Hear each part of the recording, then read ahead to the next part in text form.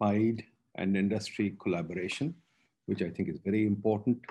The universities and the think tank sector must be collaborating with our universities and our government. We also are collaborating with our government. The point is that when we work as a team, the country develops. And therefore, this is a very important collaboration. We must first welcome our chief guest, Abdul Razak Dawood, the Commerce Minister, who has taken out time to join us for the webinar, which is also extremely important to see ministers taking an interest in academic work. So Razak Dawood Sahab, I thank you from the bottom of my heart, and I think all of the academic community does too. We also have a very good study done by PID for APTMA on energy prices and the textile industry and the export sector. I think it's an important study to think about. We live in a country where energy prices are an issue, primarily because we mismanaged the energy sector for a long time, not just today, but for the last, I think 50, 60 years, energy policies have been misguided, and therefore it's leading to a very high cost of energy. It'll take time to work itself out, but we must keep in mind that energy is a very important input, and that energy is something that we must be keeping an eye on, and we must try and make sure that our country is energy competitive. And therefore, keeping an eye on regional competitiveness on energy is going to be very important. So with that, let me first ask Razak Sahab to give a few comments, and I'll introduce the panel. And then of course, I will try and, Razak Sahab, if you will also at the end try and sum up, that'll be very good. But for the moment, Razak Sahab, can I ask you to begin with your comments? He doesn't seem to be online yet. Not online. Okay, then we'll get him later. No problem. Okay, thank you. Well, then we've got a lovely panel. We've got the PID presentation, which we'll start with. Ahmed Waqar Qasim, who's the main lead author on the study, unfortunately will not be here because he's got COVID. We've got, instead, we've got Saddam Hussain, another economist from PIDE, who will present it, and Shaf, another economist from PIDE, who will present it. Then we've got three commentators actually from academia, because we thought it was important to get the rest of academia together. So we'll have Shahid Kardar, who, because of scheduling clashes, has got involved in another webinar, but he is going to take time off from there and come join us at 11:30 to give us his comments. And I will interrupt the session to include Shahid for about 5 minutes because he has to go back into a webinar in which he's speaking. Webinar is a great thing. I'm so glad we've discovered webinars. It is creating an academic thinking community in Pakistan, and PIDE has led the way, but now everybody is doing it. And this is very, very gratifying and very pleasing for us at PIDE. Then we've got Gohar Ejaz, of course. Gohar Ejaz is the patron-in-chief of APTMA. He's got many things to his credit, including real estate, including his philanthropic work in healthcare. Gohar is one of the leaders in industry, and I'm very pleased to welcome Gohar here. One of our enlightened young entrepreneurs who's leading the country. Inshallah, he will make a difference. From academia, we've got Khadija Bari from Institute of, from IBA Karachi, the well-known IBA in Karachi. We thought it was important to get Karachi on board. So Khadija Bari, a well-known professor of industry and industrial research in Karachi. So she will join us. Then we've got Akhtas Afzal from Habib University, another young economist, very bright and leading work in industrial economics. So we've got a complete learning event for you. So let's proceed with the Razak Sahab is online. Razak Sahab is online. Okay, Razak Sahab, I had welcomed you in your absence. I had acknowledged the fact that you were helping academia and the thinking sector in leading research. So we welcome you. We welcome you from the bottom of our hearts for joining this session. It's a very welcome thing. Would you please give us a few words before we start, and then we'll ask you after the session also to kind of sum up the session, or whatever you like from your side, from a policymaker side. Razak Sahab, welcome. Can you hear me? We can hear you very well. Thank you. Okay. Well, I'd like to welcome everybody, and Thank you for your organization to carry out this study. I have gone through the study that has been given to me, and there is no doubt that this is a very important subject and one that is being hotly debated in Islamabad. It is being debated because of there are many forces that are at work. We have surplus bijli, we are short of gas, and we want to shift in the opposite direction to which we were moving several years ago. Several years ago, there was a shortage of electricity. We moved to gas. Now the government is wanting to move the other way. And we have noticed in the last couple of years the difference that has happened if we get economically competitive energy prices. And now in the coming weeks, the government has to take a decision as to what should be the rate that this very important textile industry should get. So I am really looking forward to getting the views of everybody. I will be making notes. I will be asking some of the participants to come to Islamabad because we have to take a decision, and this webinar will help us help clear my mind and get us to understand exactly what we want to do and determine a way forward. So thank you to all of you, and I am more keen to listen and learn. Thank you. Thank you very much, Sir Razak Sahab. Mr. Minister, thank you very much. Very kind of you to chair this session. Let's begin with the presentation. Saddam Sahab, can you please begin with the presentation and present the study? Thank you very much, sir. Assalamu alaikum, everyone. Let me first share my screen with you. Is it visible to everyone? Yes, go ahead. Okay. So this is a study done by PIDE and the APTMA together. It's regionally competitive energy tariffs and textile sector competitiveness. Basically, the government introduced competitive energy tariff for the zero-related sectors. And in this study, we want to analyze the impact on textile sector competitiveness. The textile sector has been suffering for past two decades due to the power shortage and the governance issues, etc. But recently, the textile sector has outperformed during the current pandemic and recorded a 7.9% growth in exports in January 2021. This can be partially be attributed to the regionally competitive energy tariff introduced by the governments in late 2018. So this is the scenario in which we will be analyzing the impact of this the policy tool. So we will let you know about the details in coming slides. So to give you a brief overview of the sector, like how significant it is for the Pakistani economy, the textile sector contributes around 8.5% of the GDP, and it also contributes around 60% of exports earning.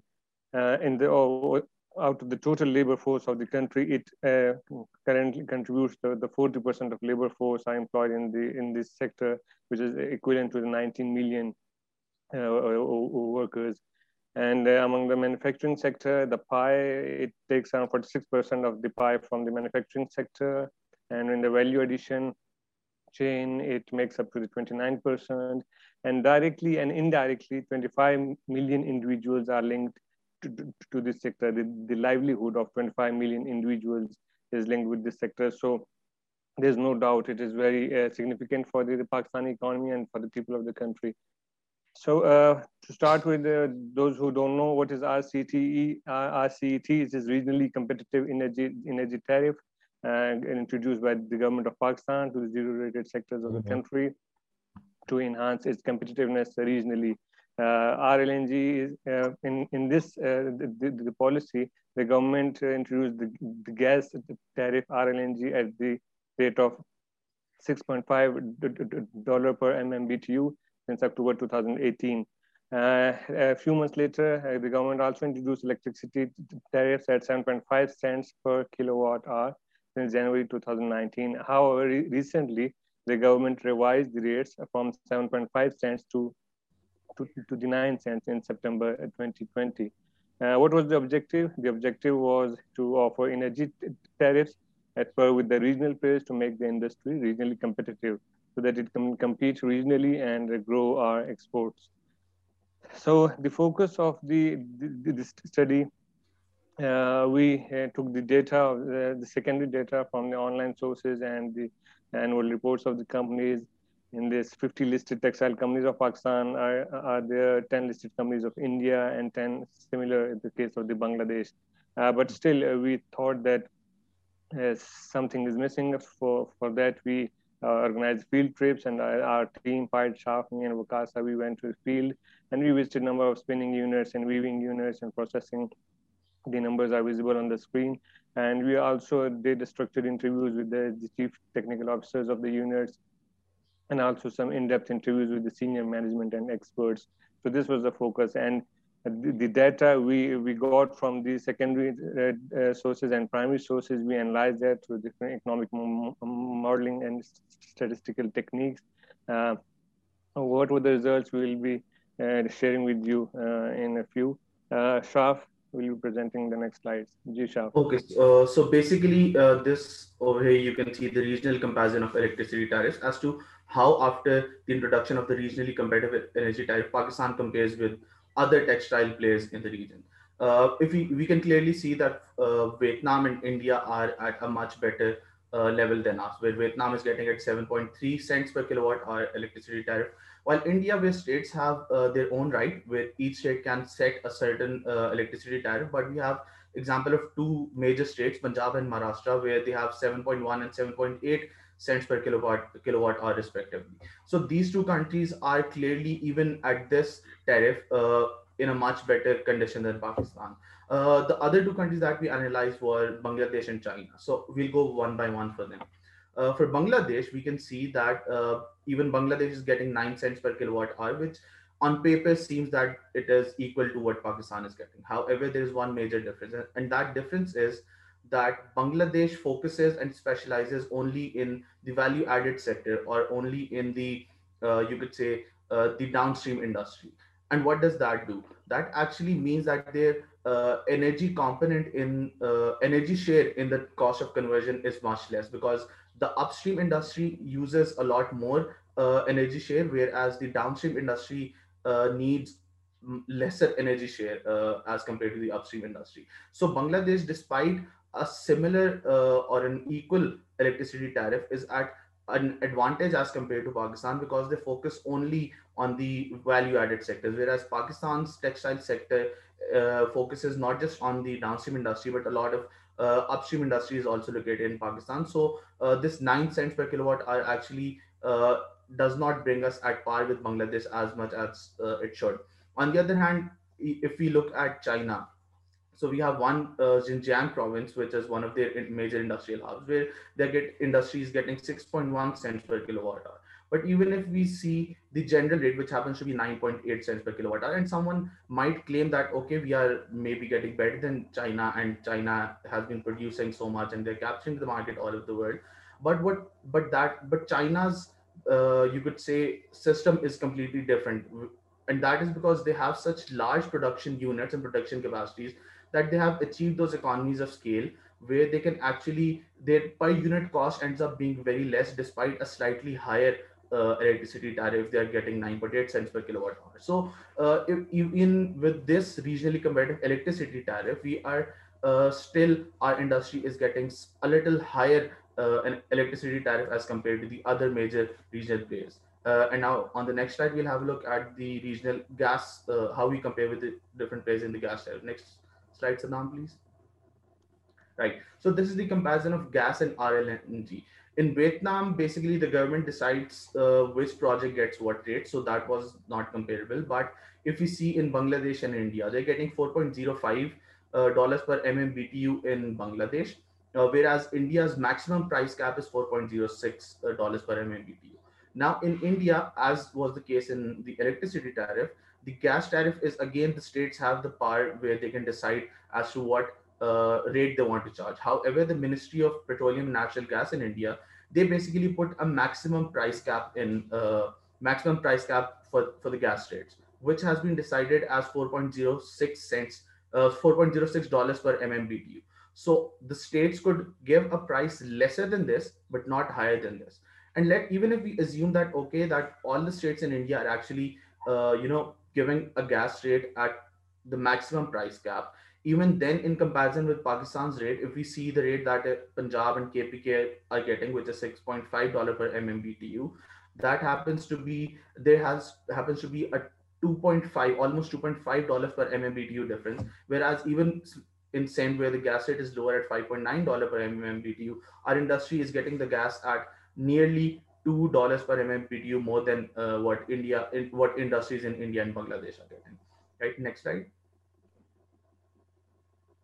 So this is basically a cross-country comparison of the conversion cost, right? What is conversion cost? Conversion cost is basically if we take out the cost of raw material from the total cost of production, the remaining cost happens to be the conversion cost, or in simpler words, the cost that an industry incurs while in order to convert raw material into the next product, right? So if we see the average value for power and fuel, we can see from 2017 to 2020, Pakistani industry had 35.6% share of power and fuel in their conversion cost, whereas India had it at 29.8, while Bangladesh had 25.5, which actually comes, you could say, which actually seconds what our data had been showing in these previous two slides, where India has a considerably lower energy tariff, whereas Bangladesh, which not only benefits from lower energy tariff, but also it benefits from specializing just only in the value-added textile, where the energy component happens to be much less. So Pakistani industry at this moment is paying a much higher share in their conversion cost for power and fuel as compared to the other regional based industry. And still, as we can see on the next slide, Saddam, please, Pakistan's sector has contributed towards the export. This is a comparison from July 2017 up till December 2020, quarter-wise comparison of how our exports have done. So the two red arrows that you can see on the screen, they indicate the quarters where the initial electricity energy tariffs were given. First, the gas in September and October 2018, and then in January 2019, the electricity tariff. So basically, we can see very evidently that after that, there has been an upward trend in the exports of the value-added textiles. So that tariff has actually helped us push our exports of value-added textiles upwards. And the only you could see the downfall that we could see in those exports was during the fourth quarter of the financial year 2020, which was basically April, May, and June, which was basically the period of the COVID. But even after that, we can see a sharp upward incline in our exports, where we have benefited from the regionally competitive tariff, as well as from we have taken the early mover advantage for this industry as well. So you have managed to capture the market right now because of two major reasons. That is this competitive tariff that was given to the industry, and also the early mover advantage. But we have to make sure that we sustain this advantage that we have right now. We do not want to lose this market once the rest of the world opens up. And for that, we have we have actually analyzed few portions that as to how changes in energy tariffs will actually impact the working of this industry. And Saddam will now show those few key findings of those analysis to you. G-Sharp, thank you. So the key findings of this study show that the average share of power and energy cost observe a 4 percentage point drop after the implementation of RCET, and stand at 32% of the conversion cost. At the aggregate level, the total sales revenue and export sales revenue increased by 14%, while local sale revenues increased by 19%. And there are other findings as well. But let me share with you the three key findings here. And the three key findings here, the first one is a 10% increase in the energy tariff. It causes a 1.1% decrease in investment. So there's a elasticity of minus 0.11, which means that the average capital employed is around 2.8 billion in the listed textile unit. Moreover, the analysis also indicates that around 75% of textile units take new investment initiatives when energy tariff decreases. Therefore, out of 571 textile units in Pakistan, it is expected that 387 will venture on some sort of new investment initiatives. The sector at the aggregate will observe a minimum surge of around 388 billion in new investment due to RCT. So this is a very significant result.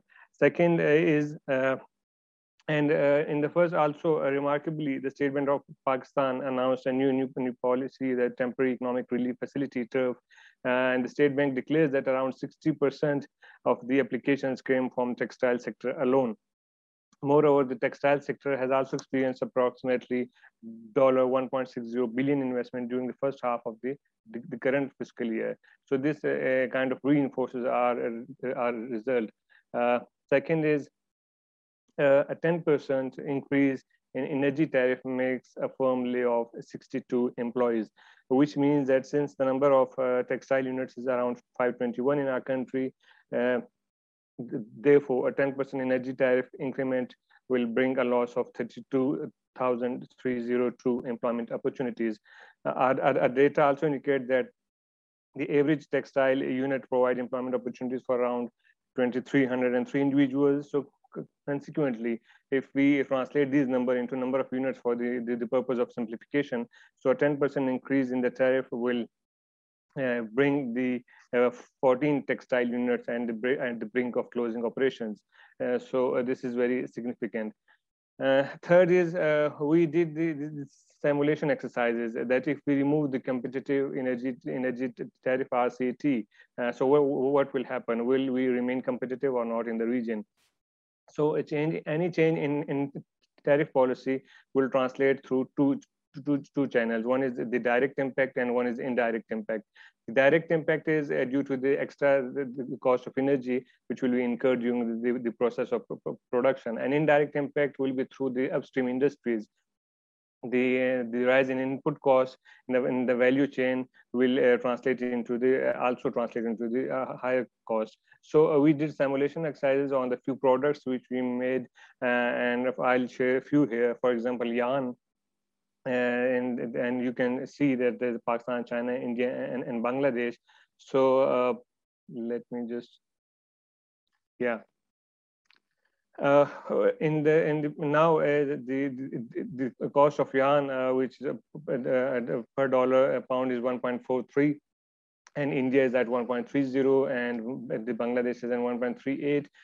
So if we remove the RCT, we will see that we are not competitive enough in the region.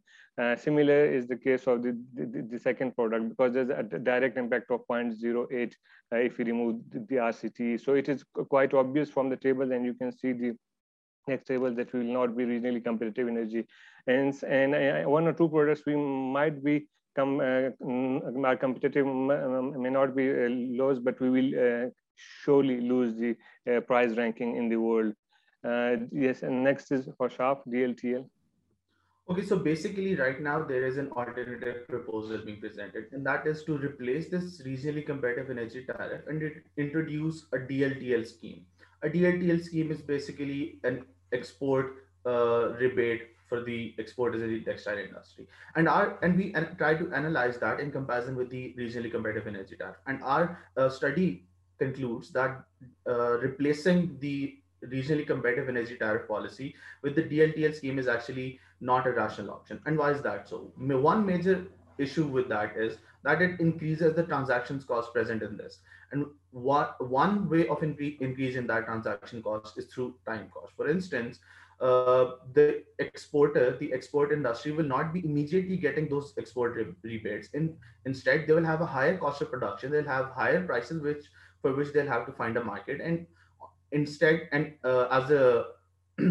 to claim those DLTL, they will have to file various documents with the government agencies and then wait for the government agencies to release those DLTL payments to them.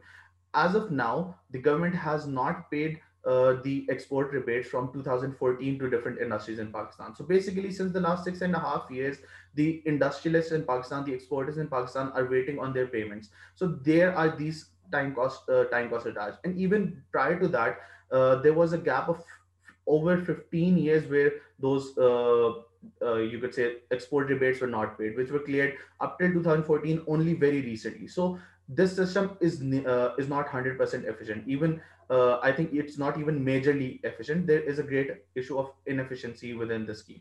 Secondly, even if we make this, even if we happen to make this system efficient, there are documentation costs involved, and those documentation costs are not limited to just the industry but also to the government, because when the industry has to file those documents where as per which they have to claim those DLTL, they have to keep those documents, they have to make those documents, maintain those documents, and the government also has to keep a record of those documents. So the entire documentation cost also increases, which actually makes this entire process not viable for the industry. Secondly, even if we were to remove all these issues, there is one major issue that we analyze that has been ignored by introducing or trying to introduce the scheme, and that is the lack of vertical integration within the industry. So as there is absolutely minimal vertical integration present in the industry, and as per some rough estimates, the vertical integration is less than even 10% of the entire industry. So basically our upstream industries exist separately, whereas our downstream industries exist separately, and there isn't much integration between those. So when we do introduce this DLTL scheme, we will be only benefiting the downstream industry, the value added sector, which will be able to claim those rebates. The upstream industry, like the spinning industry, the weaving industry, they won't be able to claim those because they won't be exporting anything. And what will that do? That will actually make their prices go up. They'll actually increase the raw material cost, and hence our downstream industry will be forced to actually not buy the raw material from the domestic industry. Instead, they will have to import the raw material. As a result, our import bill will increase, and also our upstream industries' local sales will fall down. They won't be able to export, and hence we will, by introducing this DLTL scheme, in a very short time be forcing our upstream industry to suffer, and eventually even you could say shut down, as was the case only a few years ago. So I think our study actually concludes that this DLTL scheme brings more you could say cost attached to it than any benefits, and the government must continue with the regionally competitive energy tariff policy. But there are also other issues that are connected with these with the industry, and Saddam will share a few of these with you right now. And then there are the challenges at the policy front. As you can see in the flow chart, there's consistency, inclusiveness, no feedback mechanism, and you can see it here. When we visited the industry, when we were conducting this study in Islamabad, we were happy that the government is providing them with the competitive energy tariff and everything is good and it will enhance the competitiveness of the energy. But when we visited the field, we came to know that even the energy supply and transmission issues. For example, the energy is not getting, there are interruptions in energy and fluctuations. Even 1 minute of energy fluctuation, which the government calls for, like in the maintenance, in the backdrop of maintenance, 1 minute energy shutdown causes the production loss of 15 to 20%. And this is a big production loss. And that there are sophisticated machines these days in the industry. For example, the machine, the fluctuations, they sometimes fuse the gadgets of the machinery, and those gadgets are not locally made, and they have to be imported. So the time spent in importing, and at that still the gadget is imported and fixed in the machinery. Saddam sir, let me get in Shahid Gardar since he has to go away. Shahid Gardar, quickly over to you. I know. Very kind. My sincerest apologies to everyone. Unfortunately, I'm already on a webinar and there's a prior commitment. But I'd like to quickly. Shahid, thank you for taking time. Okay. Very quickly, let me first compliment the young team. We had originally, I and Dr. Pasha had originally seen the first draft, and we had commented on it. We found the work which had been done original in many ways in terms of the quality of data that had been collected, which we hadn't seen recently. We also commented, and I'm sure Waqar and his team have actually incorporated it, which just shows this suggestion in terms of substitution of potential substitution of inputs and factors of production. And I know they must have been weaved into this. And we talked about the production function as well as the profit function. Now, other than that, I mean, in support of what these young friends of ours have done, I and Dr. Pasha did a quick and dirty exercise looking at the impact of rise in energy tariffs on exports, the textiles and wearing apparel sector, looking at the CMI. I know the CMI is dated 2005-06, but we very quickly developed the index. And it's very interesting to share the results of what we did, because they reinforce some of the the conclusions and the recommendations and the estimates made by Waqar and Co, because I'm sure those are much more current than ours. Now, when we looked at the CMI of 2005-06, and given the value of production, let's assume was 100, because you can't really change prices globally of your own product, the gross profit percentage was about 30%, looking at the CMI at that time. The input cost of electricity and fuel was 7.5% of this value. So when we built the index, taking 2005-06 as the base, the electricity tariff using a base of 100, by 2019-20 had risen to 360, and unit value, index value of exports had actually risen from say, the 100, which was the base, to 224.4. Now, when we look at these trends, this is well before what is being discussed right now as to what the impact would be of energy prices. So the share of electricity and fuel costs actually increased to 12%. That meant the gross profit margin actually declined from 30 to 25.5, a decline of 4.5 percentage points. So it is interesting, which is really in support of what Waqar and team have done. And then what we did was that, okay, now this was the position in 2019-20. If we were to increase prices by, say, 25%, we don't know what it is likely to be for the industrial sector. But from what we can see, it is going to be substantial, just reading things in newspapers. If we make a 25% increase in fuel prices, input cost of share of electricity and fuel actually goes up to 15 percentage points from 12. So the gross profit margin comes down by 3 percentage points, which is really from 25.5 to 22.5. And so there is, because of tariffs, the gross profit margin actually reduces by 12%. So this, just to ignore what electricity will do to profit margins, because frankly, what you can't change is the global value of the product that you're selling.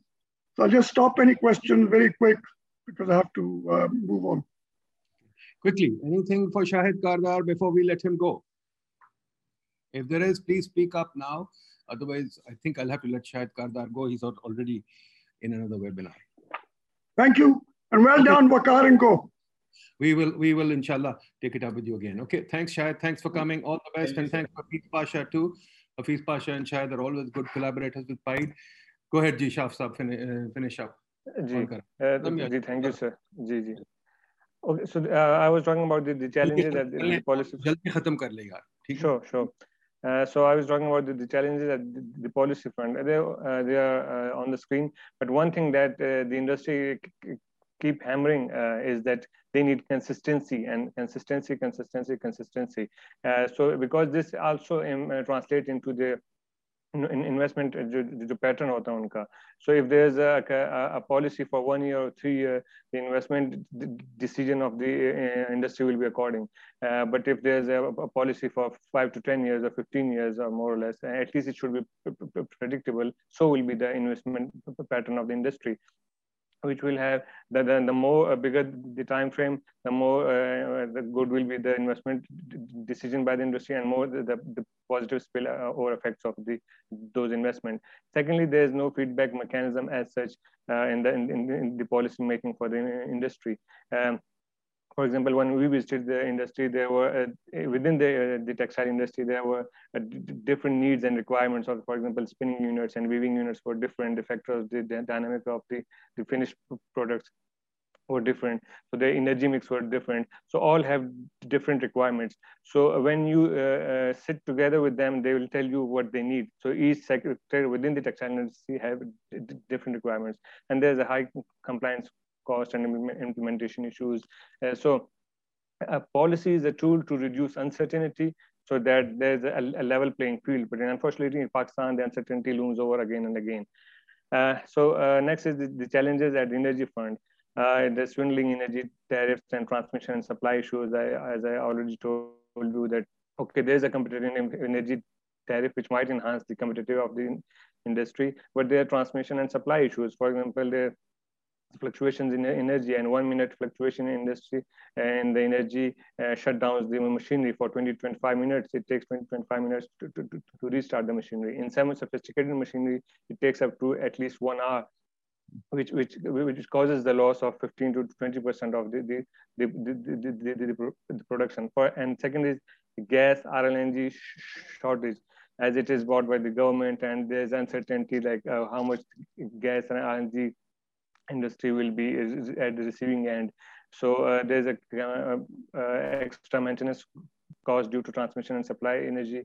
Because of this, most of the units are compelled to have their own captive generation units of power, which runs on the coal, etc.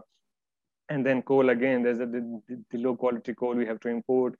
And the industry also said that we should incentivize our the indigenous coal and to refine it so that we can use that as a cheap raw material. And then the last one is raw material challenges. There's a drop in the production of the cotton, drop in the quality.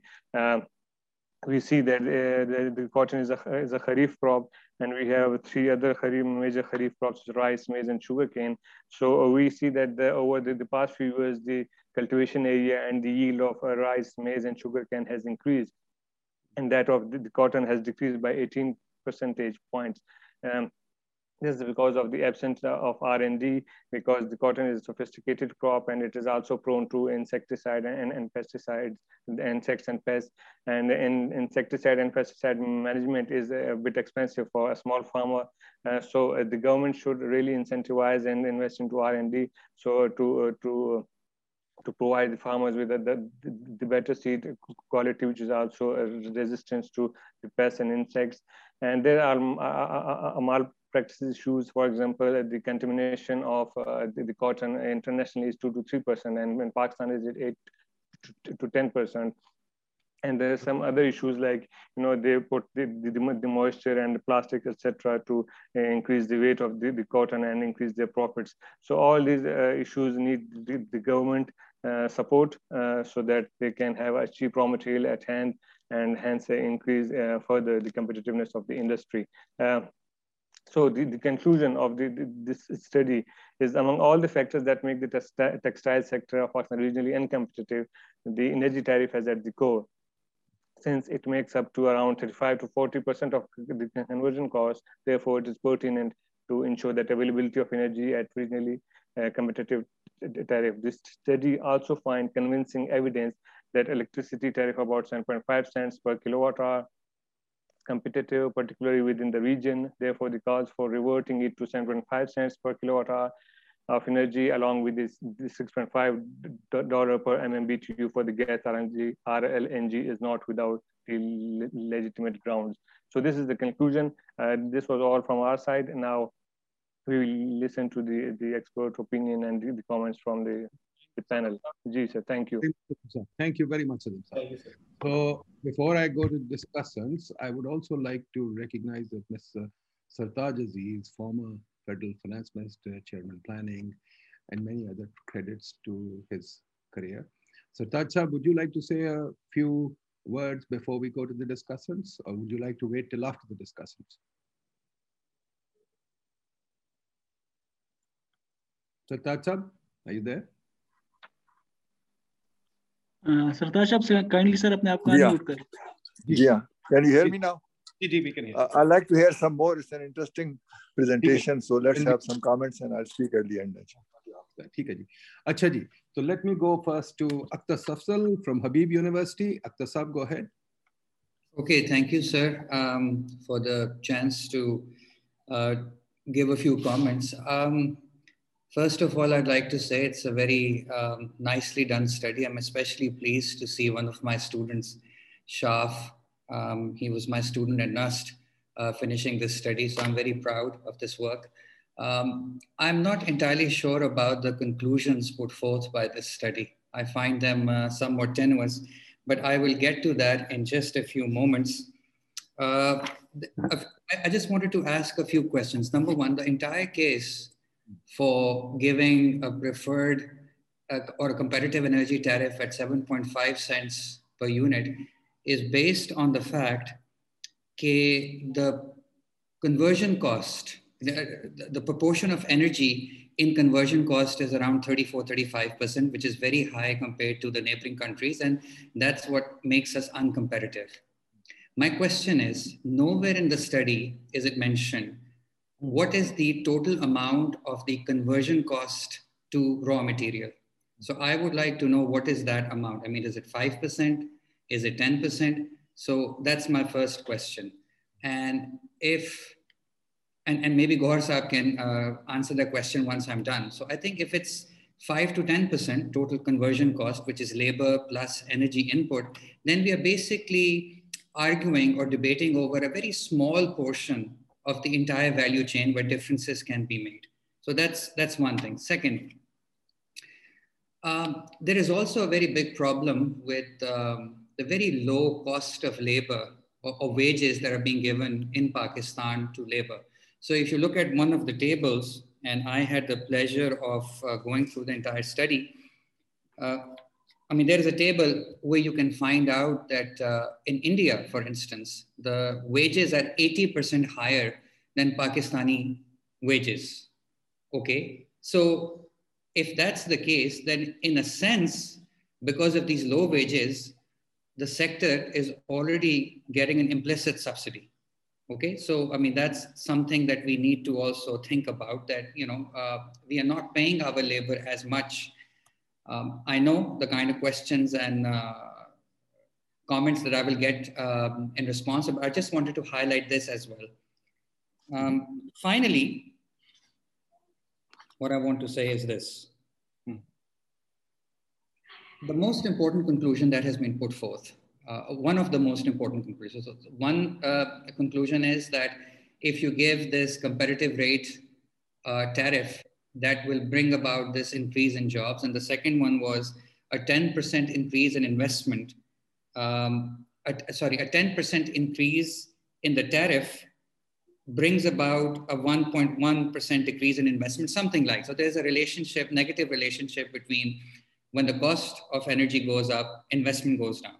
So I looked at your econometric results and I looked at that table, and I'm afraid, I mean, they're on page 12 and 13, equation 2. And if you look at the appendix, I mean, the results are not statistically significant. I mean, the p-value is just off the charts. So I think, I don't know if that is a mistake or if that is something that you need to revisit, because given the p-value and the econometric results that you have presented, I'm addressing the young scholars who, mind you, have done a very good job. You cannot possibly make the conclusion that there is a negative relationship between the increase in energy tariff and a decrease in investment in the sector. So I think that's problematic. And my final point is this. When you talk about challenges and for the sector towards the end, I think that's a very, very good part of the study. I think you have done well. But there are, again, some issues. For example, you talk about that one of the reasons why we have not been, the textile sector has not been competitive in Pakistan has to do with this certain lack of corporate culture.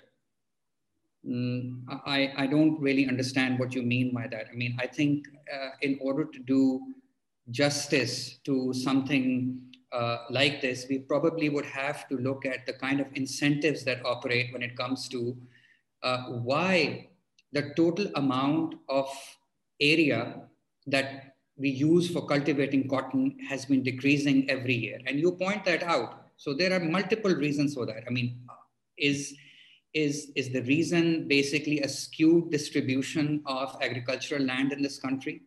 I mean, look at the work of Alice Amston in the case of Taiwan. You know, she makes the case that in order for, you know, agriculture sector to boom, you have to go through some kind of land reform, okay?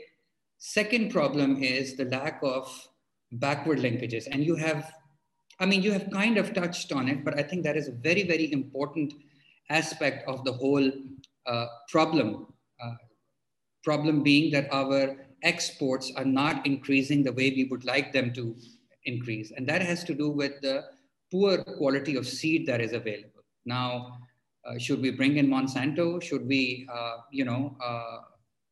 move towards getting pesticides that can deal effectively with ये जो कौन सा इनका आपका pest होता है? I think so गुलाबी सुंडी कहते हैं, bollworm, red bollworm or something like that. Should we move in that direction?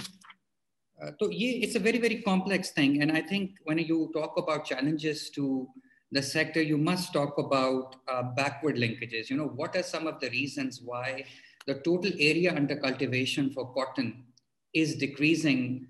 And it's very alarming the way this is happening. And final point is, you know, among the challenges for this sector, biggest challenges are two of them, you know, change of tastes when it comes to final consumers and a technological shock. So I'm sure some people here remember back in the day when people used to wear T-shirts when they used to go to gym, or, you know, cotton polos when they played golf or what have you, you know, took a stroll in a park. All of that is gone, you know, because of technological shift, because of changing customer preferences. People have moved towards synthetic fabrics and materials. And I think that is something you should also look at. I mean, for example, why is it that our textile sector is not competitive? I mean, how do we compare in terms of technology with India? So that are some of the comments that I have. I would be happy to assist with any portion of the study, especially with the econometric results. Thank you. Thank you, Akhtar Saab. Very good comments. Thank you very much. I take your point that absolutely much more research is needed in every area of Pakistan. This is something that we concluded in a webinar on central bank independence too. We are unfortunately a research-averse country, and the minister is here. I hope he hears us. We don't like research. Everything is done on the fly with PowerPoints in the cabinet room. Unfortunate, very unfortunate. We are the only country that runs like that. But let me go to our next discussant.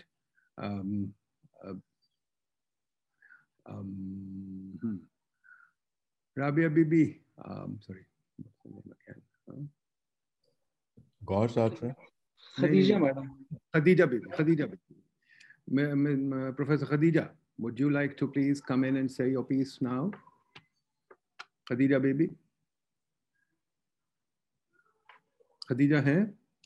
जी madam kindly unmute कर लें अपने आप को. Assalamu alaikum ji, can you hear me? We can hear you very well. Okay, sir. I did go through the report in detail, and I believe that this competitive energy tariff policy is going to provide a temporary relief and a level playing field for the industry. However, my concern is much deeper. My concern is regarding the way the term competitiveness is being used by the in the industry and policy corridors.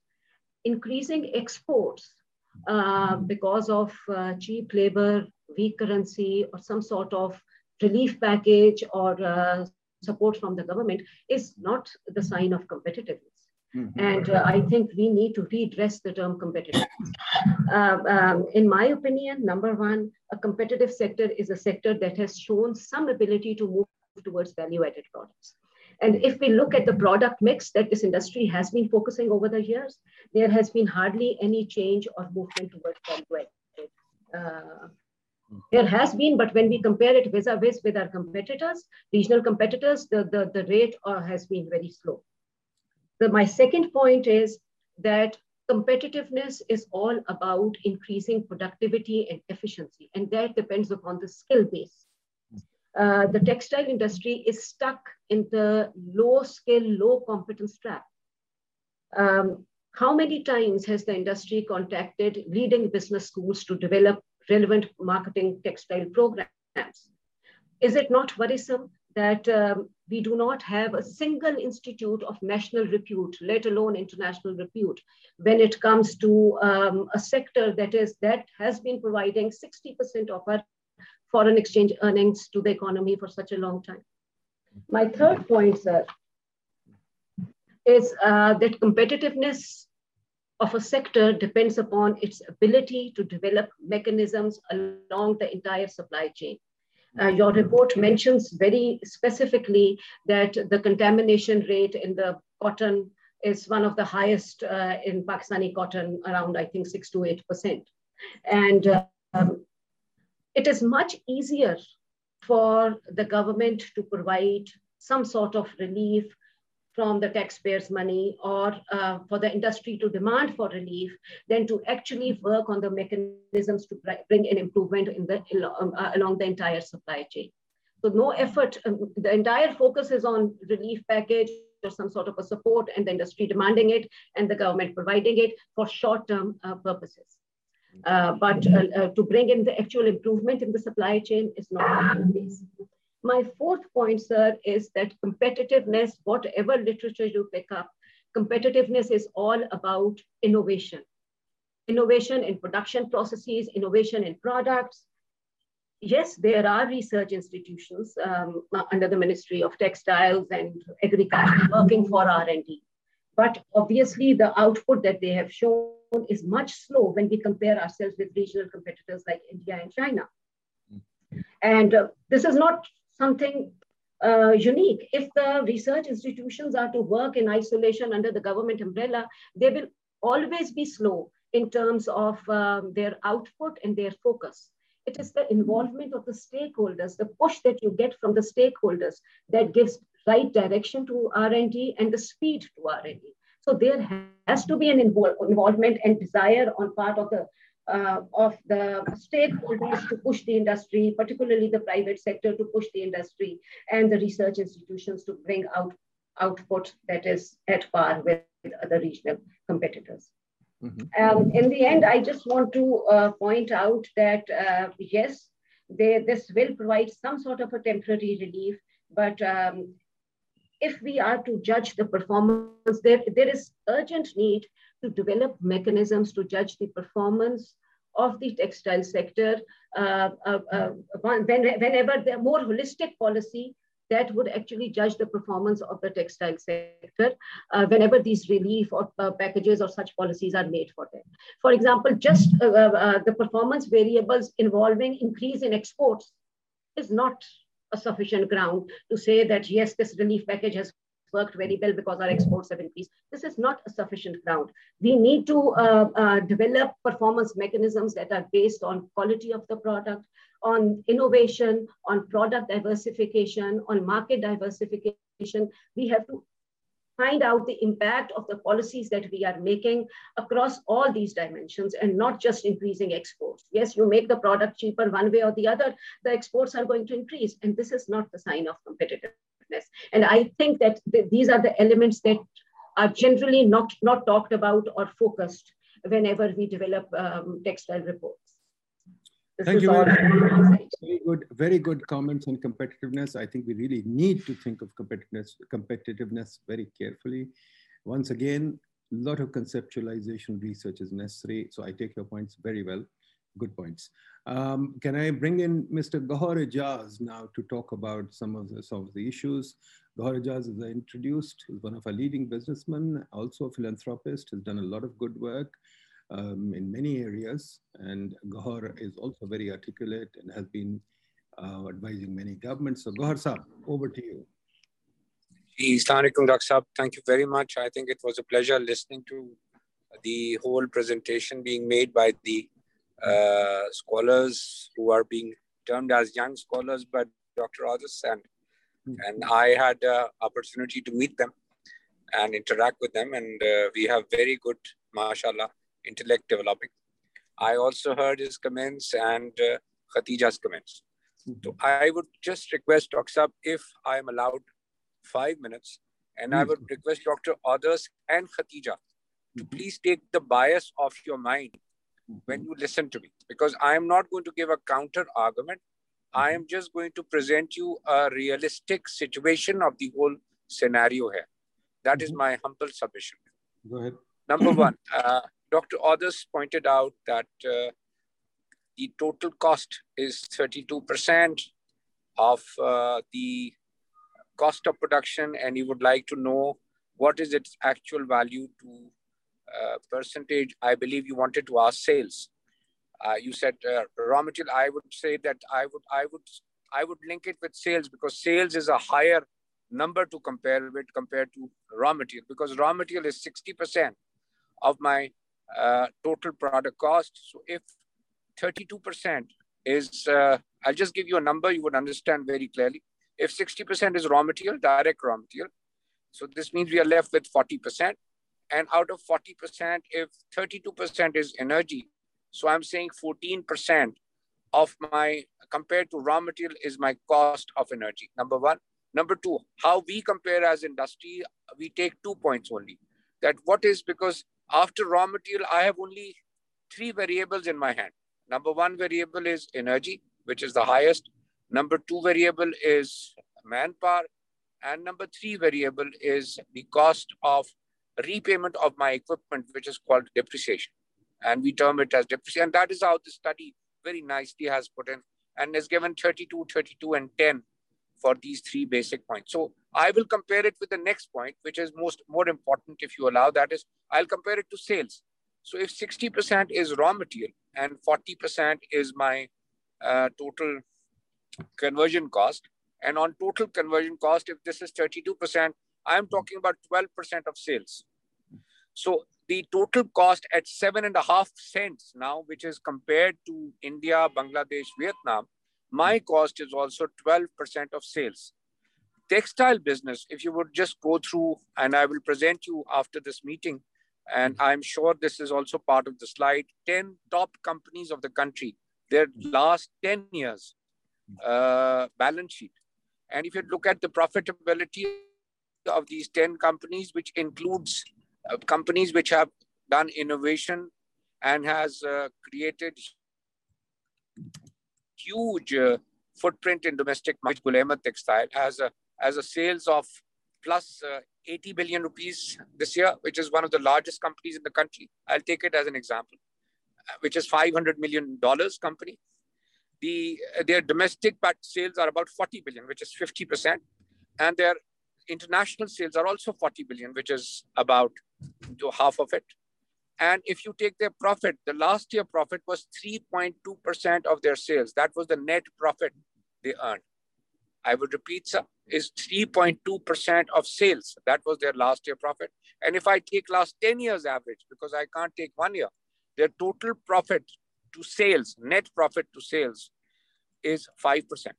And there is no reason to hide this, the profitability also, because the textile industry has been given a status of final discharge of liability at a tax of 1% of sales, which actually becomes a tax rate of 20%. If the profitability is 5%, so it becomes 20%. And this year it was increased. Last year it was increased to 1.5%. So we also have the same corporate rate, which is 30% of our profit practically, but we are 1.5% of turnover. Even if I don't show that profit of 5, I have to pay that as minimum tax liability. So there is no reason for those companies also to hide any amount of profits. That is the point I'm trying to make. Number 2, now we use the word competitiveness. And I agree that competitiveness with Dr. Khatija is basically the innovation, the processes, the management, the equipment, research, the value. I 100% agree. But please understand that this is the country we are living in, all of us. Our total country, leave aside textile. What is the export of Pakistan, sir? Pakistan's total export is $25 billion. Where are these 220 million people innovating, value adding? This is what we stand for. We continue to say that our politicians do not deliver, but we fail to say that they come from amongst us. And that is what who we go and vote for. Exactly the same case. Look at our exports. What is the reason? When I talk to this academia and this intellect, I expect that they would understand 100% of what I'm saying. What is the reason that Pakistan's exports are $25 billion? I just can't understand. And when I only gave one advice to the government when they were coming in manifesto, please keep our energy rate at 7.5 cents and $6.50. And I will share with you. Would you be surprised if I tell you that the total subsidy in maintaining gas at $6.50 for the government of Pakistan last year, which we are saying that taxpayers' money was zero? Can you imagine that? The total money paid in last 1 year to maintain the gas price of $6.50 is total zero. And with that price, $6.50, the cost of energy, which I produce in-house for my plant, is also 6.5 cents, which is totally in line with the region. Whereas those plants which are SMEs, which is the whole industry is not integrated. It is spinning, it is weaving, it is sizing, it is printing, processing. We have only 15% of our companies which are vertically integrated. So they have their own large gas power plants on which they get internationally priced gas at $6.50, where no subsidy was given. A lot of wastages, a lot of UFGs, everything of the country was put on it, and still the price was 6.5, and it costed us 6.5 cents. And I said that the SMEs should be given 7.5 cents. Why? Because that is the regional price. Now, when I say 7.5 cents and people say subsidy, you know what was the amount of subsidy given last year? It was 29 billion rupees. It was 29 billion rupees. This is the total amount it was capped at, which means if the total value of our exports last year was exactly $13.5 billion, it is 2 trillion rupees. On 2 trillion rupees, it is 1.4% of sales. That is what they gave us. The rest of the industry produced their own energy from their own captive. And this was the energy used by the SMEs, who, if we do not provide them energy at the regional price, the whole chain get disconnected. Because there are 300,000 looms in Gujranwala and Faisalabad. There are 200,000 small towel factories which are in small cities which use electricity as the base power station. If I disconnect them, the chain gets disconnected. It's going to corporatize. It's going to shift to the industry which can produce their own captive power. Now, what is power and what is subsidy? I would also like the academia to look at it. So last month, the NEPRA report, NEPRA gives an advertisement every month in the papers. What is their raw material cost? Like Dr. Saab said, I'm interested to know raw material cost. The raw material cost for electricity production by NEPRA last month, sir, in the month of February, which was printed only 2 weeks ago, was 4 rupee and 90 paisa. Sir, it works out to 3 cents. Now, on a 3 cents raw material base, what I'm saying is provide your industry 7.5 cents. Now, internationally, sir, I'm not talking about what the government has done in IPPs, what the government has done in their distributions. I'm not concerned about it. I'm saying if you want to export, please, you need to look at numbers, how it is calculated internationally, because I'm not ready to point out fingers on anyone.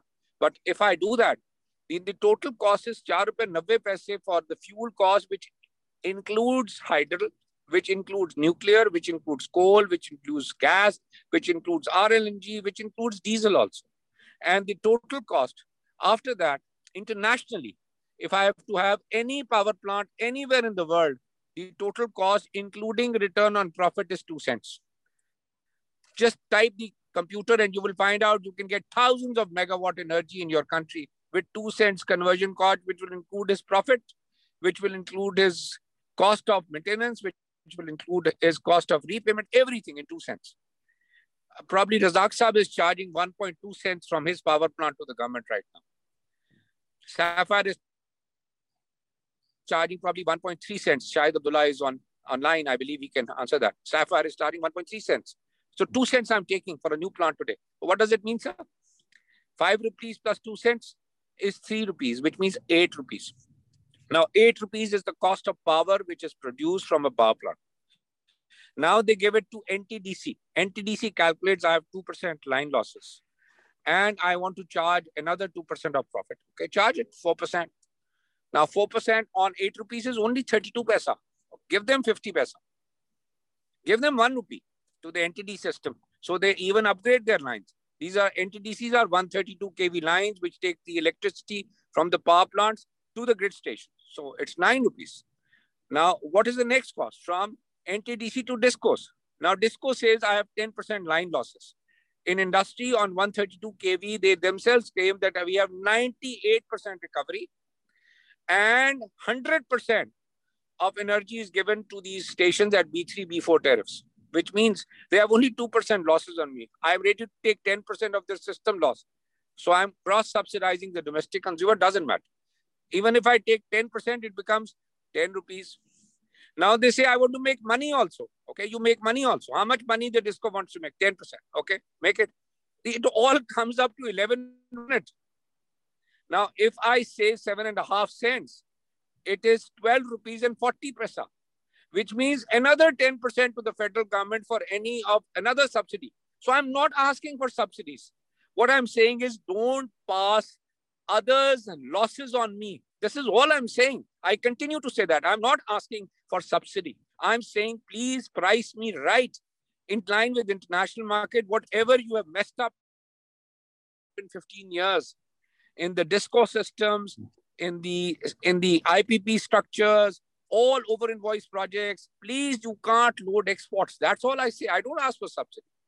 So when I say that they say that the industry is asking for subsidy, I'm not. Second point, the industry today, even at 20 rupees, the government is saying, when I'm saying the total cost is 10 rupees, even at 20 rupees, they sell to domestic consumer. They are saying we're making a loss of 400 billion rupee annually. What does this mean?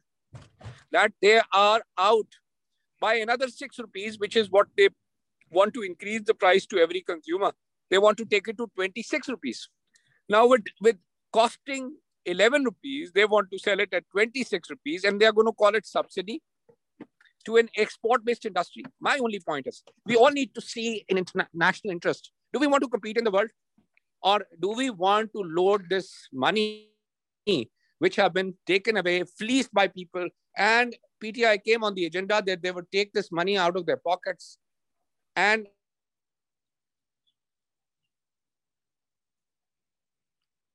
done it. But what has happened is they have not achieved anything. And result is the consumer. So I am not speaking on behalf of general consumer right now.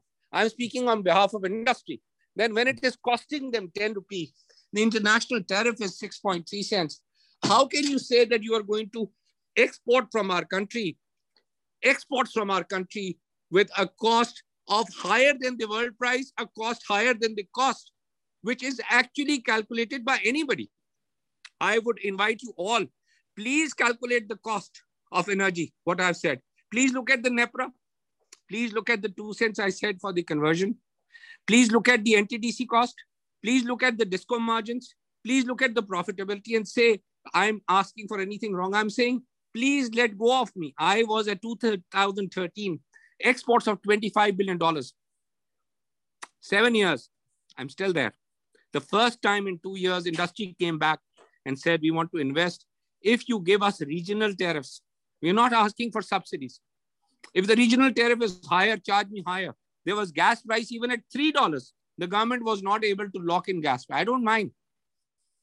The price which I am getting today Please do not put me into the system. This is all I'm saying. Now the government is saying two things. We are not going to let you produce energy. We ask the Energy Committee, why will you not let us produce energy? Said, no, we have got surplus energy now of 34,000 megawatts. In summers, we consume 24,000. In winters, we consume 8,000. We don't have a customer. Now we want to have your 3,000 megawatt to produce yourself without subsidy on our system so that we can charge you 300 billion rupees. I asked them that who will pay this 300 billion rupees? I can't export at 25 rupees. My cost, which I'm trying to show here is 35% of my cost of production is energy, is 12% of sales, or 14% of my raw material cost. Now, point of view is, if they charge me on sales double the value, my margin is 5%. How will I do business if they double my value of my energy from 12 to 24? The whole chain goes down. Like I said, 10% are only vertically integrated units. This is why the research doesn't go on. Because when you look at top 10 companies, there are no reserves. Everybody is going out of export business. Razak Daud Saab has brought them back to textiles. That every house where the textile 300 families were based in, all those houses were leaving textile. Razak Saab has held them back. Razak, today the buzzword is, we need to go and get back to textiles again. We need to set up industry again. This buzzword has not been there for the last 15 years. We were talking about just surviving another day. Look at the balance sheets from 2005 to 13. Everybody was bleeding. And what we are now doing is, in last 2 years, you know how much money we made? We only made 5%, but on $14 billion, 5% is what? $700-800 million. You have to let capital at least be formed in Pakistan for companies to grow. These are the companies will take Pakistan from $25 billion to $100 billion. You will be surprised to hear another number, sir. 220 million people. We talk about a $300 billion economy. You know what is the largest company in Pakistan with largest exports? Largest exporting company is $300 million. Not talking about textiles. Everything in the country, $300 million. You know, when I come to number 10, it comes down to $200 million. So when I go from number 10 to number 20, you know where it goes? It comes to $100 million. So number 20 number company is $100 million. When I come down to number 50, it comes to $50 million. So our 50th largest export company in the country with so much bonanza, 30 billion rupees been given to them as to ensure energy. The largest bonanza of 60% people of this country export and other exports put together. Top 50 companies, when we come to 50 is $50 million. And when I come to number 100, you know what it is? It's $25 million. So number 100 company is $25 million. I say we need to add a zero with each company. The number 100 company should not be 25, should be 250. And what I'm asking is only regional tariffs. I'm not asking for any subsidies. I am not asking for anything from the government. If they can't allow me to produce my own energy, I'll produce my own energy. I'll buy my own gas. I'll pay their systems. Get me out of this. Now, minimum wages. I am the first person who went on TV and said that when the dollar was 100 rupees, minimum wage was 16,000, which means $160, which was in Nawaz Sharif's time, 2015. Then came Shahid Khaqan Abbasi's time. He maintained it at 16,000 and the currency was devalued to 125 rupees, which means what? $140. PTI came in, the currency devalued from 125 to 168. Now it is 155. They have increased the minimum wage from 16,000 to 17,500. At $168, it became $107. At 155 rupees, 17,500 rupees today becomes $118. I'm saying I'm the first person who's saying increase minimum wage by 20%. Because it should be $140 in line with my, and that is the way to control, give them money. The state cannot give them money. The state cannot give them money through SRS program. I am the first one. My whole industry stood against me. Then why are you saying? I said, no, I have to. मैंने अपनी जान अल्लाह को देनी है. If I'm going to represent, I'm going to present the industry right. When I'm saying energy at regional price, then I'm going to say even labor at regional price. Regional price is today 140. We are $20. Because of this devaluation in last 2 years, it has become difficult for a common man. It has become difficult for labor to meet their ends. Although I would just request all of you to understand, we have increased our salaries even without this minimum wage increase. There are companies 30% who increased their salaries by 20% without the government notice of minimum wages. But I want 100%. Only it will happen when the government does it. My humble submission, sir, is today we are at a crossroad. Do we want to stay at $25 billion and our next generation would sit with you and still discuss that we are at $25 billion? Because Dr. Nadeem, I knew him when he was chairman planning. When he left, the exports were $25 billion. Razak Daud Saab, I have known when he was the commerce minister. He left at $10 billion in 2005. Please do not leave this country to irrational policies. Where I know, Razak Saab, that industry cannot be subsidized. There will be so many people. Let them produce their own energy. Please don't take them into the system because you can never be able to get 300 billion rupees for them. And we will not be able to compete. Please allow us not to come into the system. Please keep us out of the system. Even if you want us to come into the system, I would request give you another innovative solution. Give us a power plant which is costing you, 2 power plants, 3,000 megawatt is costing you a capacity payment. We are ready to take those plants and produce energy from them and distribute to ourselves and don't put us into the system. We are ready to help you. But please don't make Pakistan, when we use the word incompetitive, please, I would change my word. Please don't load us with the corruption of previous years because we cannot export the corruption of the previous rulers of Pakistan. If you want to be so candid, I will be candid. Thank you very much. Very well put, Gohar Saab. I think you're absolutely right. We have to have an export sector. We have to increase our exports. Our exports are roughly about less than 10% of our GDP, which is very, Malaysia, etc., up to about 100%. All developing countries that grow are at huge multiples of GDP in terms of exports. So you're absolutely right. And yes, the problem is the policy table. Everything is so confused at the policy table that it loads a huge amount of uncertainty on everybody. So absolutely correct. I take your points very well. I take the whole discussion very well. But before I go on, let me quickly ask Razak Saab, if Razak Saab wants to say anything now, before I take comments from the floor. Razak Saab?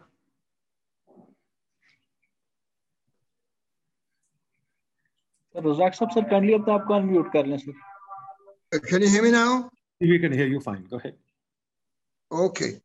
Can you see me or you can't? Unfortunately, we can't see you. I don't think your camera's on. Oh, okay. Now can you see me? Now we can see you. Now we can see you. Please go ahead.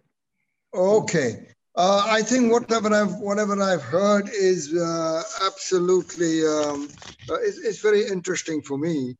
I have a few comments to make, and that is nobody in the government is saying that we should not give our industry, the export industry, competitive bijli prices and gas prices.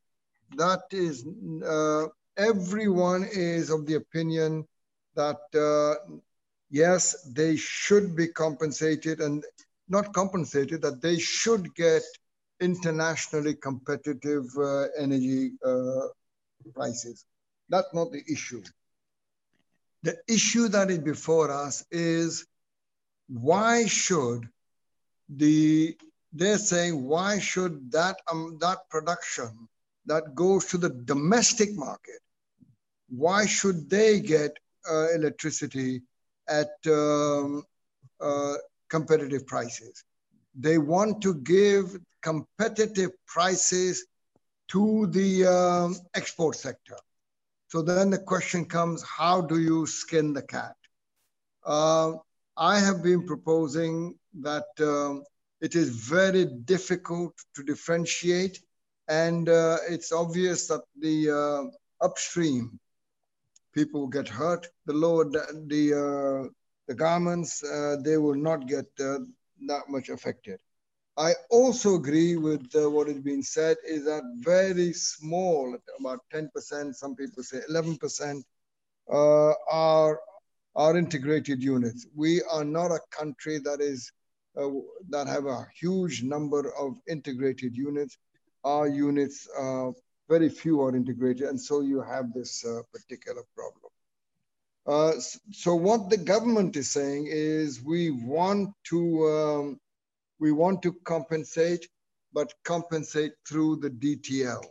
Now, this webinar is also talking that the study is also showing that it's going to be very, very difficult to differentiate between what is local, what is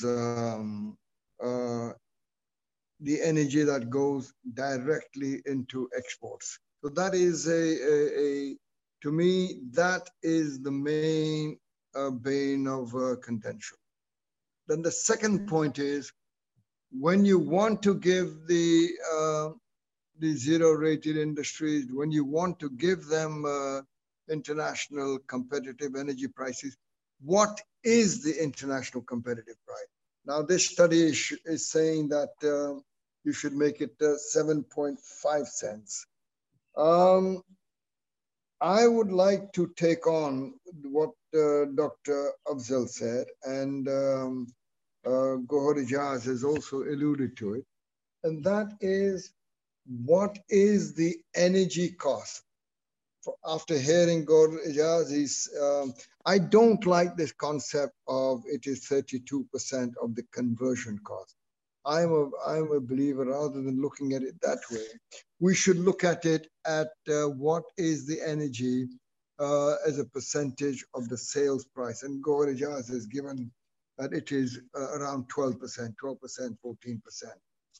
14%. Obviously, it's higher upstream and lower in the garments. Now, if it is 12%, fine. What is the level of adjustment that we should make to make our people competitive? To me, the fact that we have in the last year have substantially changed the scenario, and our exports are going well. I have been of the opinion, and this is what I'm saying, is let us, we don't want to give them extra benefit of a too lower energy, but the fact that we did give them competitive energy prices, you suddenly saw the upswing. And as the study shows, 60% of all the turf money, the funding from the State Bank is now going into the textile sector. And I think this is a very, very good sign. In the long run, we want to bring the textile sector into a lower position. But at this moment, for the next 5 years, we are heavily dependent on textiles. And if we want our foreign exchange reserves to move up, it has to be by supporting the textile. I want to comment Dr. Khatija about the 4 points that she says. It's absolutely correct, Dr. Saiba. Your viewpoints on innovation are correct, and this is something that we in the Ministry of Commerce are talking with the stakeholders, that how can we change the tariffs so that our people are more prone for innovation and bringing out products that are what they now call the technical textile. And we're looking at ways and means of how do you bring down the duty structure to allow it. I will say that the government's recent moves in the last 2 years of bringing down the cost of raw materials and not looking at revenue is paying off. And I hope that in the coming budget, we will do more of that. Dr. Saiba, you mentioned about productivity. That I do agree, but whatever is said, I still feel all our industries, not just textiles, all our industries, as far as our productivity is concerned, it is low. What was it? I hope that after this webinar, we can sit down, come to some conclusions, and take this matter back to the government. We do have issues. We've got the issues of gas versus electricity. We've got issues of the level of the energy amount.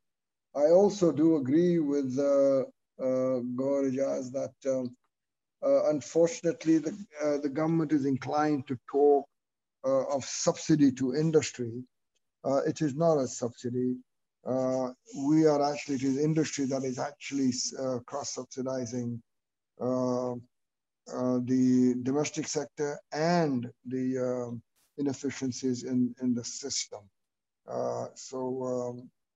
It is a point of concern to me that it is not a subsidy. So I'm happy at what I've heard.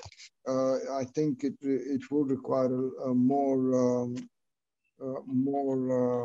a few more things to look at, and then we've got to be able to come to a final figure whether the government agrees on 7.5 cents or the government has to decide on what is the mechanism of compensation.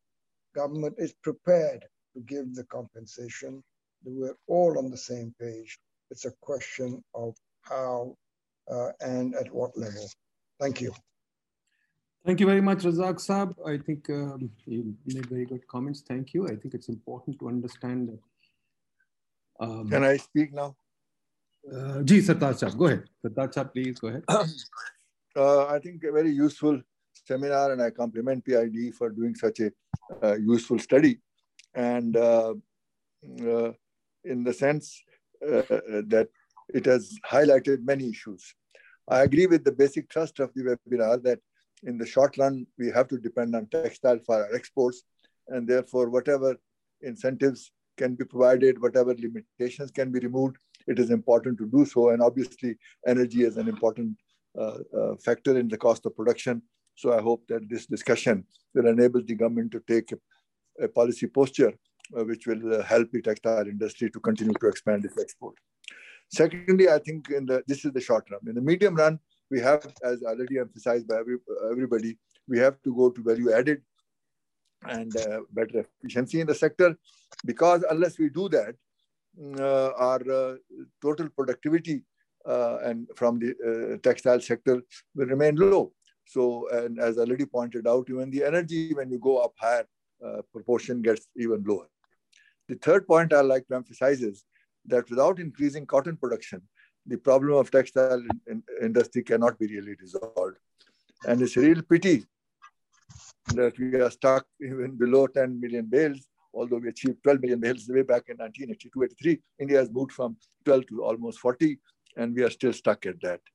I remember in January 2018, I, as the chairman of a special committee, submitted a report on measures to increase cotton production, in which the basic point was that the world has moved on to PT cotton fourth generation, and we are stuck with the first generation, even that is contaminated.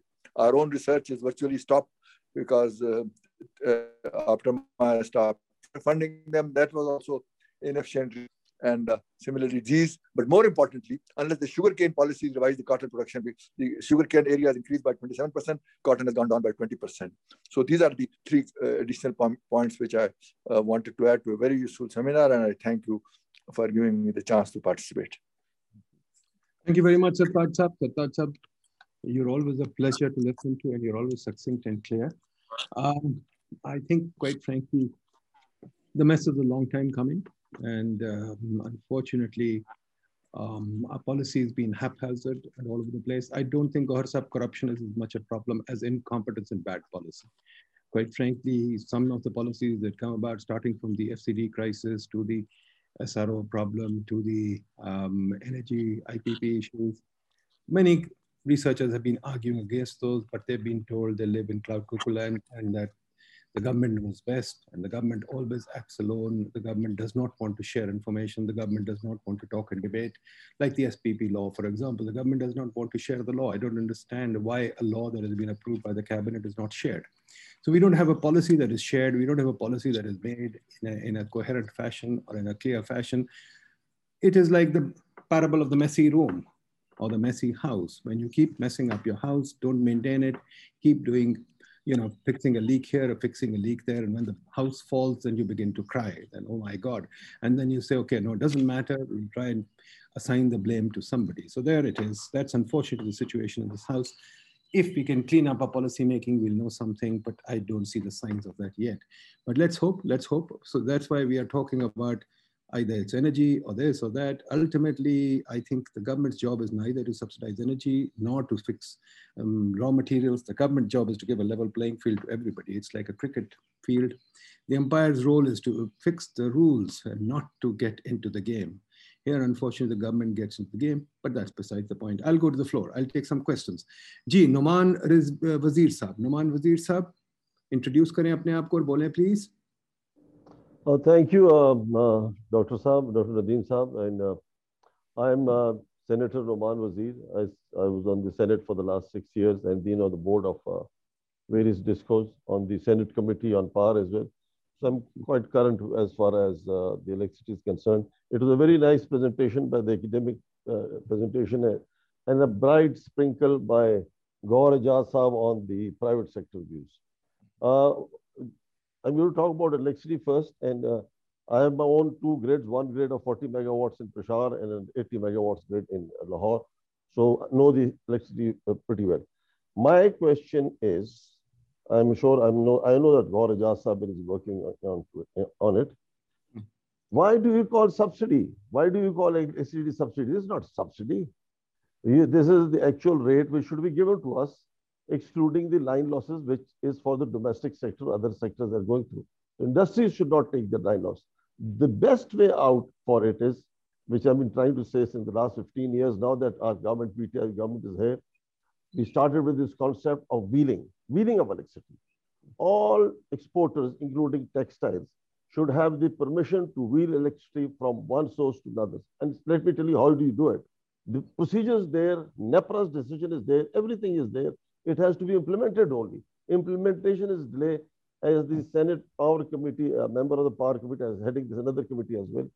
First wheeling concept was achieved from Pakistan Ordnance Factory Wah about 3 years back. Now in KPK, we have electricity from Malakand 3 and Pehur through the wheeling concept. And how much do we get that electricity for?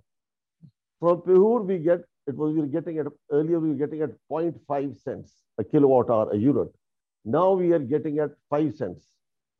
What I'm to tell all of you is, and if Zagdaw Saab is also listening to it, all export sectors should be permitted to wheel electricity to their premises, buying from any power source, wherever they want to buy it, whether it's public sector or a private sector. That is the way out. There's no subsidy involved. You wheel it from power source, you pay, the NEPRA gives a decision that how much you pay for the user charges to NTTC or to the DISCO. That is the way out of getting a reduced rate of tariff from the for your production, and naturally low rate you get better exports and also import substitution, which during this discussion we are missing on to. Another point highlighted was electrical machines. Now, I know the private sector industries all over Pakistan, I keep meeting them. How many of them have 5-star equipment on there? They have the most inefficient electrical equipment. Power factor should be 0.9, it is 0.7, 0.8. They don't put up the capacitors. They don't have transformers, which are having higher copper and iron losses.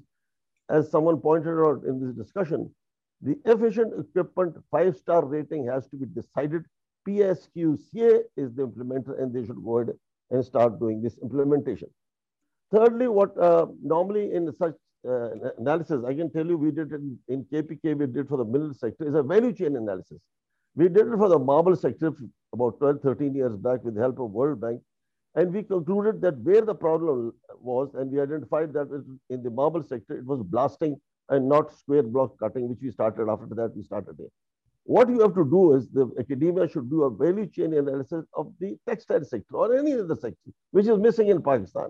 In all sectors, academia has to do a value chain analysis, benchmark it against any international organization, the leaders of that particular sector, and identify where your costs are increasing, where your expenses are more. So that is which needs to be done and which is missing at this moment. And another very important thing is all these inputs that we are giving, lower subsidy or for export sector that we are giving in, these are inputs. You must determine what are the outputs and what are the outcomes. No government department ever evaluates that with this input, what outputs you are getting and what outcomes you're giving. With identified milestone and tangible indicators, all of these things are missing. Till the time you don't have that thing, you cannot move ahead. And you talked about DLTL. Well, if you want to have DLTL, why textile? If you don't like it in textile sector, all export sectors would not like that as well. So we have to come up with the mechanism, as I told you about the wheeling concept. If we come up with that concept all across Pakistan for export sectors, as well import substitution. We miss on this point. We forget import substitution. So import substitution is also to be given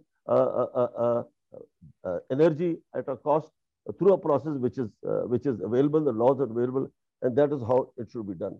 And finally, minimum wages. I totally agree with Gaur Jasab. In the Senate, I've been pointing it out that the minimum wages of 17,000 is nothing. We should minimum have minimum wages. It should be 23,000, and the provincial minimum wage board should also be made effective.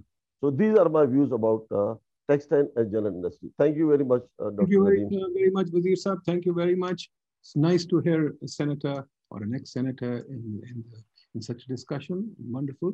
Idris Khaja Sahab.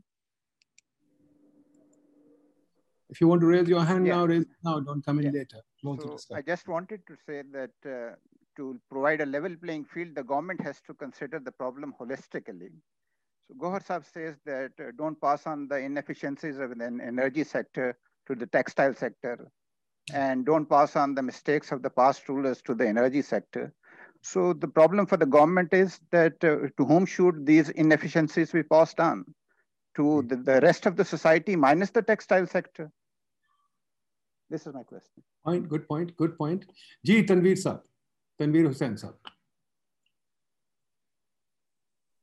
Assalamu alaikum. I would like to make 3-4 points. The first of all, Tanveer Sahab.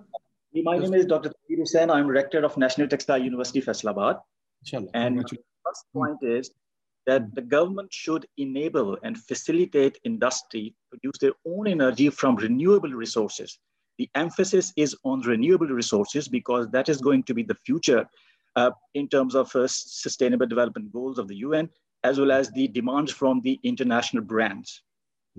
Number two, lest we lose our raw material advantage, there's need to work on war footing to increase the production of cotton, especially the sustainable cotton.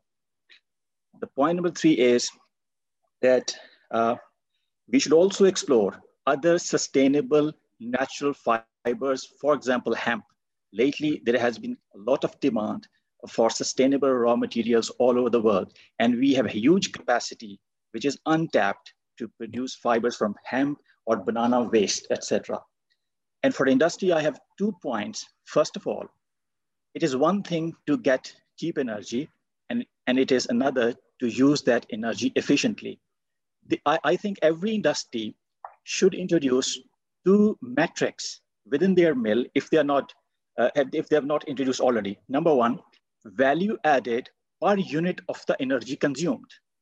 And number 2, what is the unit consumption per kg of yarn production? So in that way, we will also be measuring the energy efficiency. Thank you very much. Thank you, Tanveer Saab. Bahut shukriya. Acha ji, I'll go back to the panel now. If anybody wants to raise some final points, feel free to do so. Ji, anyone? People from the PID, Akhtar Saab, Khadija, Gohar Saab, anybody? Ek second, ji, let me first get, I think Bashir Saab bol rahe hain. Bashir Saab, is that you? Bashir Saab, Bashir Ali Mohammed Saab, hai? Kaun se Bashir Saab hai? Bataiye. Bashir Saab boliye. Bashir Saab? Yes. Can you hear me? Ji, please speak. Unmute yourself, Ji. I think you muted yourself. Unmute yourself, please. Unmute yourself, Bashir Saab. Is it okay? Ah, that's better. Ji, boliye. All right. Thank you. No, I feel that everybody has done a lot of research, a lot of work, and I thank all of you. I think for taking so much interest. This is a burning issue at the moment. Razak Saab is dealing with it, and he's got pressures daily from all the industry because they really don't have a clear picture, and there's no consistency and clarity of government policy, which is one of the most important things for industry and exports and for our customers, because when these things are coming in the press, our customers are saying, will you be able to get gas? Will you be able to run? Can we give you future orders? So it is actually giving a really wrong message to the whole world, because there are people here, agents here of customers who are giving them this information that there are a lot of problems ahead in the country. I think we should first sit down and make up our mind what we really want to do. On a lot of things, I think there are issues which a lot of people don't really understand because they're looking at just at the top of the problems. They haven't gone down. First, the indirect industry, like even though I'm an integrated mill, 25% of my fabric and yarn is going to the SMEs who are exporting. So, it's shown as a local sale, but actually I can guarantee the government through the banks that this is going to factories which are total 100% exporters. They are not selling in the domestic market at all. So, this is a very complicated issue to sort of link it to DLTL or anything.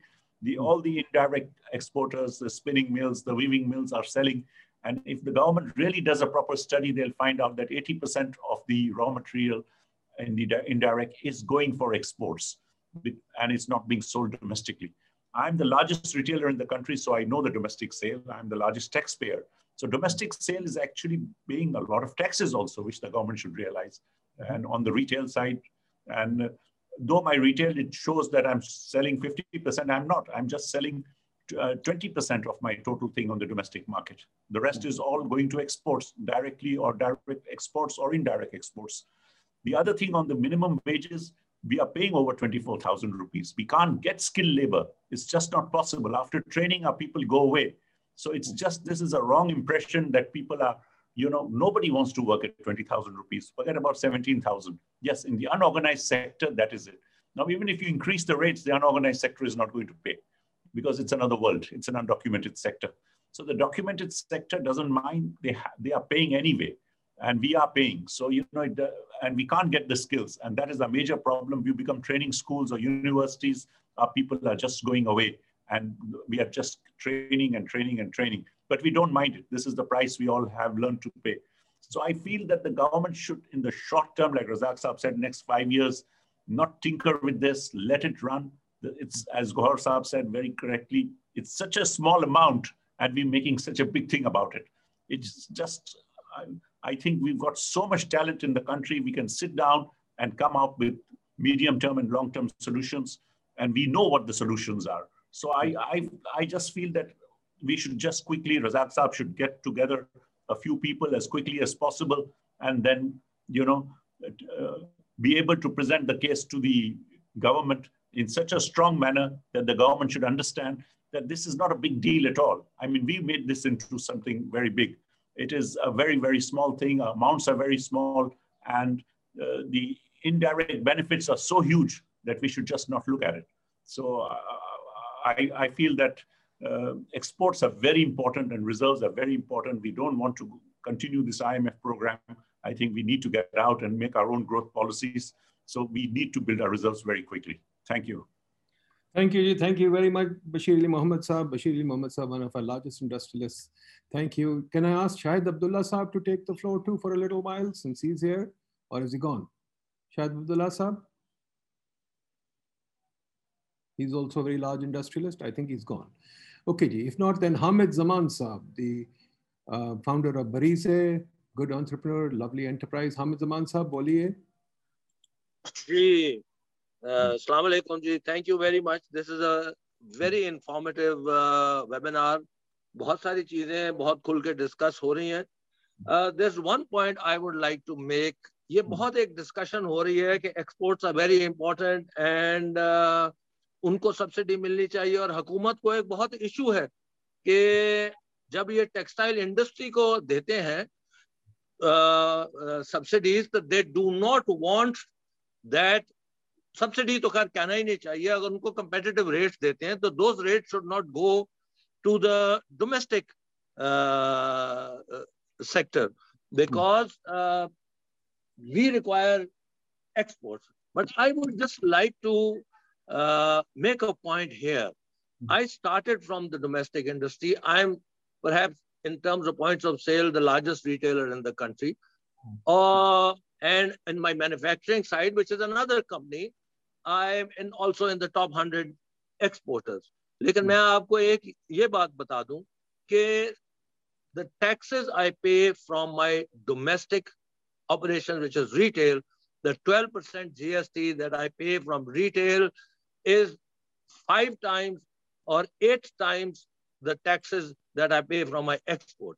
I understand that exports are important because we need the dollars, and exports will go on the basis of, exports will go up on the basis of a long-term policy and also competitive tariffs and better working conditions, and as some people said, research and development, etc., etc. So the exports will go up and the dollars will come in. But if my domestic market, which suffers, the domestic manufacturing, which suffers from all the smuggled items that undersell me because they don't pay any taxes, actually my domestic operations pay many, many times the amount of taxes to the government that I pay from my exports. Why? Because I'm documented.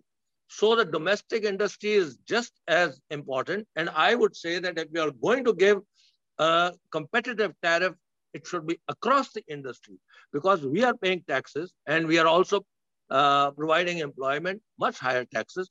I think industry, both export and domestic, should go side by side. In any case, if we are exporting 80% of our production, it doesn't really matter. There is no subsidy involved, and yet there is much more tax involved. What the government should focus on is documenting the economy so that more people come into the tax net and they don't have to have misnomers like they are giving us a subsidy, which they are not. They are only giving us rightfully competitive energy prices. That's what I would like to say. Thank you. Great, great. Thank you. Thank you, Hamid Zaman Saab. Thank you very much. Acha ji, if there's nobody else, Akhtar Sabzal Saab, boliye. Yes, sir. Thank you very much for this opportunity. मैंने एक दो बातें कहनी थी, but अभी हामिद साहब ने जो comments दिए हैं उसके बारे में I just want to say कि बहुत ही interesting or pertinent comments presented by the gentleman. क्योंकि ये COVID-19 के आने की वजह से ना ये basically it's the beginning of the end of globalization. I mean, all big countries are going to start concentrating on narrowing down their global supply chains. और ये जो हमारे पास wage cost का advantage है, ये अगले तकरीबन 10 साल है. उसके बाद ये सारी manufacturing या ये textile production is going to start going towards Africa. तो हमें as a textile sector as an economy ये ज़रूरत है कि हम लोकल डिमांड को इंक्रीज करने की कोशिश करें, जिसके बारे में हामिद साहब ने भी बात की. तो I just want to echo and reiterate the fact that these are some very important comments just that were delivered by Hamid Saab. मेरा दूसरा point और आखिरी point वो ये है कि एक टेबल में in the study it was shown कि जो depreciation rates हैं वो पाकिस्तान में तकरीबन 11% हैं, इंडिया में 16% हैं, बांग्लादेश में 20% हैं, and this was part of the entire conversion cost. So conversion cost के 3 parts थे, energy, labor and depreciation. तो मेरा एक क्वेश्चन ये है कि depreciation का रेट डिफरेंट क्यों है डिफरेंट कंट्रीज में? Does it indicate that they are investing more compared to us? Is that what it represents? And if that's the case, and I think that is the case, तो हमें ये देखना चाहिए कि हमारे जो competitors हैं वो अपनी competitive edge, technological investment और क्या कहते हैं basically उनका जो technological frontier है that is much क्या कहते हैं expanded compared to Pakistan. So I think that is where we should be focusing. और किसी ने यहाँ पे ये बात नहीं की कि हमारा जो अगर हमने productivity gains लेकर के आने हैं तो हमारा जो average worker है उसकी median school years या years of schooling कितने हैं? मतलब ये एक बहुत ही इम्पोर्टेंट इशू है कि अगर आपकी पॉपुलेशन पढ़ी लिखी नहीं है, आपकी लेबर फोर्स पढ़ी लिखी नहीं है, तो आप उसको ट्रेन नहीं कर पाएंगे, वो मैनुअल्स नहीं पढ़ सकते, वो ट्रेनिंग कोर्सेज नहीं अटेंड कर सकते. तो आई थिंक ये एक आइडिया कि सिर्फ डिफरेंट सेक्टर्स पे फोकस करके पाकिस्तान समहाउ एक कंपैरेटिव इकोनॉमी दुनिया में बन जाएगा, ये नहीं होने का. ये एक सिस्टम्स थिंकिंग चाहिए जिसमें वेरियस इनपुट्स हैं into the economic production. उसमें मेरा ख्याल है सबसे important जो input है वो है आपका system of education. If you cannot compete in reading and math with the Finlands, Singapores, South Koreas and Taiwans, then forget about competing with them in terms of your exports. तो ये चीज़ें जो है ना हमारे policy makers को देखनी भी हैं, हमें उनसे उम्मीदें भी हैं, और मैं ये विश करता हूँ, मेरी ये प्रेयर है कि ये इस सारे एंडेवर में कामयाब हों. Thank you very much. Thank you, Akhtar Saab. Khadija Bibi, would you like to say anything as closing remarks? Thank you, sir. I just want to thank you for the opportunity, and I think all the comments that I have gotten from the experts are all very valuable. Although I still feel that majority of the discussions, whenever I have attended such meetings, I always feel that the focus is 90% on immediate relief measures and very little emphasis is given to medium and long-term policy making. I am not against immediate relief measures as mentioned by the stakeholders, but my focus, my emphasis is if whatever policies, we have to see the repercussions of those policies from a longer perspective. This is all that I wanted to say. Otherwise, it has been a very valuable discussion that we've had here, sir. Thank you very much, folks. Sir, do you want any last words, or shall I just close the webinar? Razak Saab, Minister Saab, would you like to say any last words? Razak Saab, kindly sir, apne aap ko unmute kar lein, sir. Can you hear me now? Yes, sir, we can hear. Okay, I just want to say that it's been a very useful webinar. We have tremendous challenges in this in this textile industry. The whole cotton and textiles is a big challenge, but I am quite optimistic that inshallah with what has happened in the last few years, we will be able to move forward. So thanks to everybody. It's been a good learning experience also. And I will get the people together and to take this matter forward in Islamabad to quickly come to the conclusions that this report has clearly shown. So thank you very much to everybody.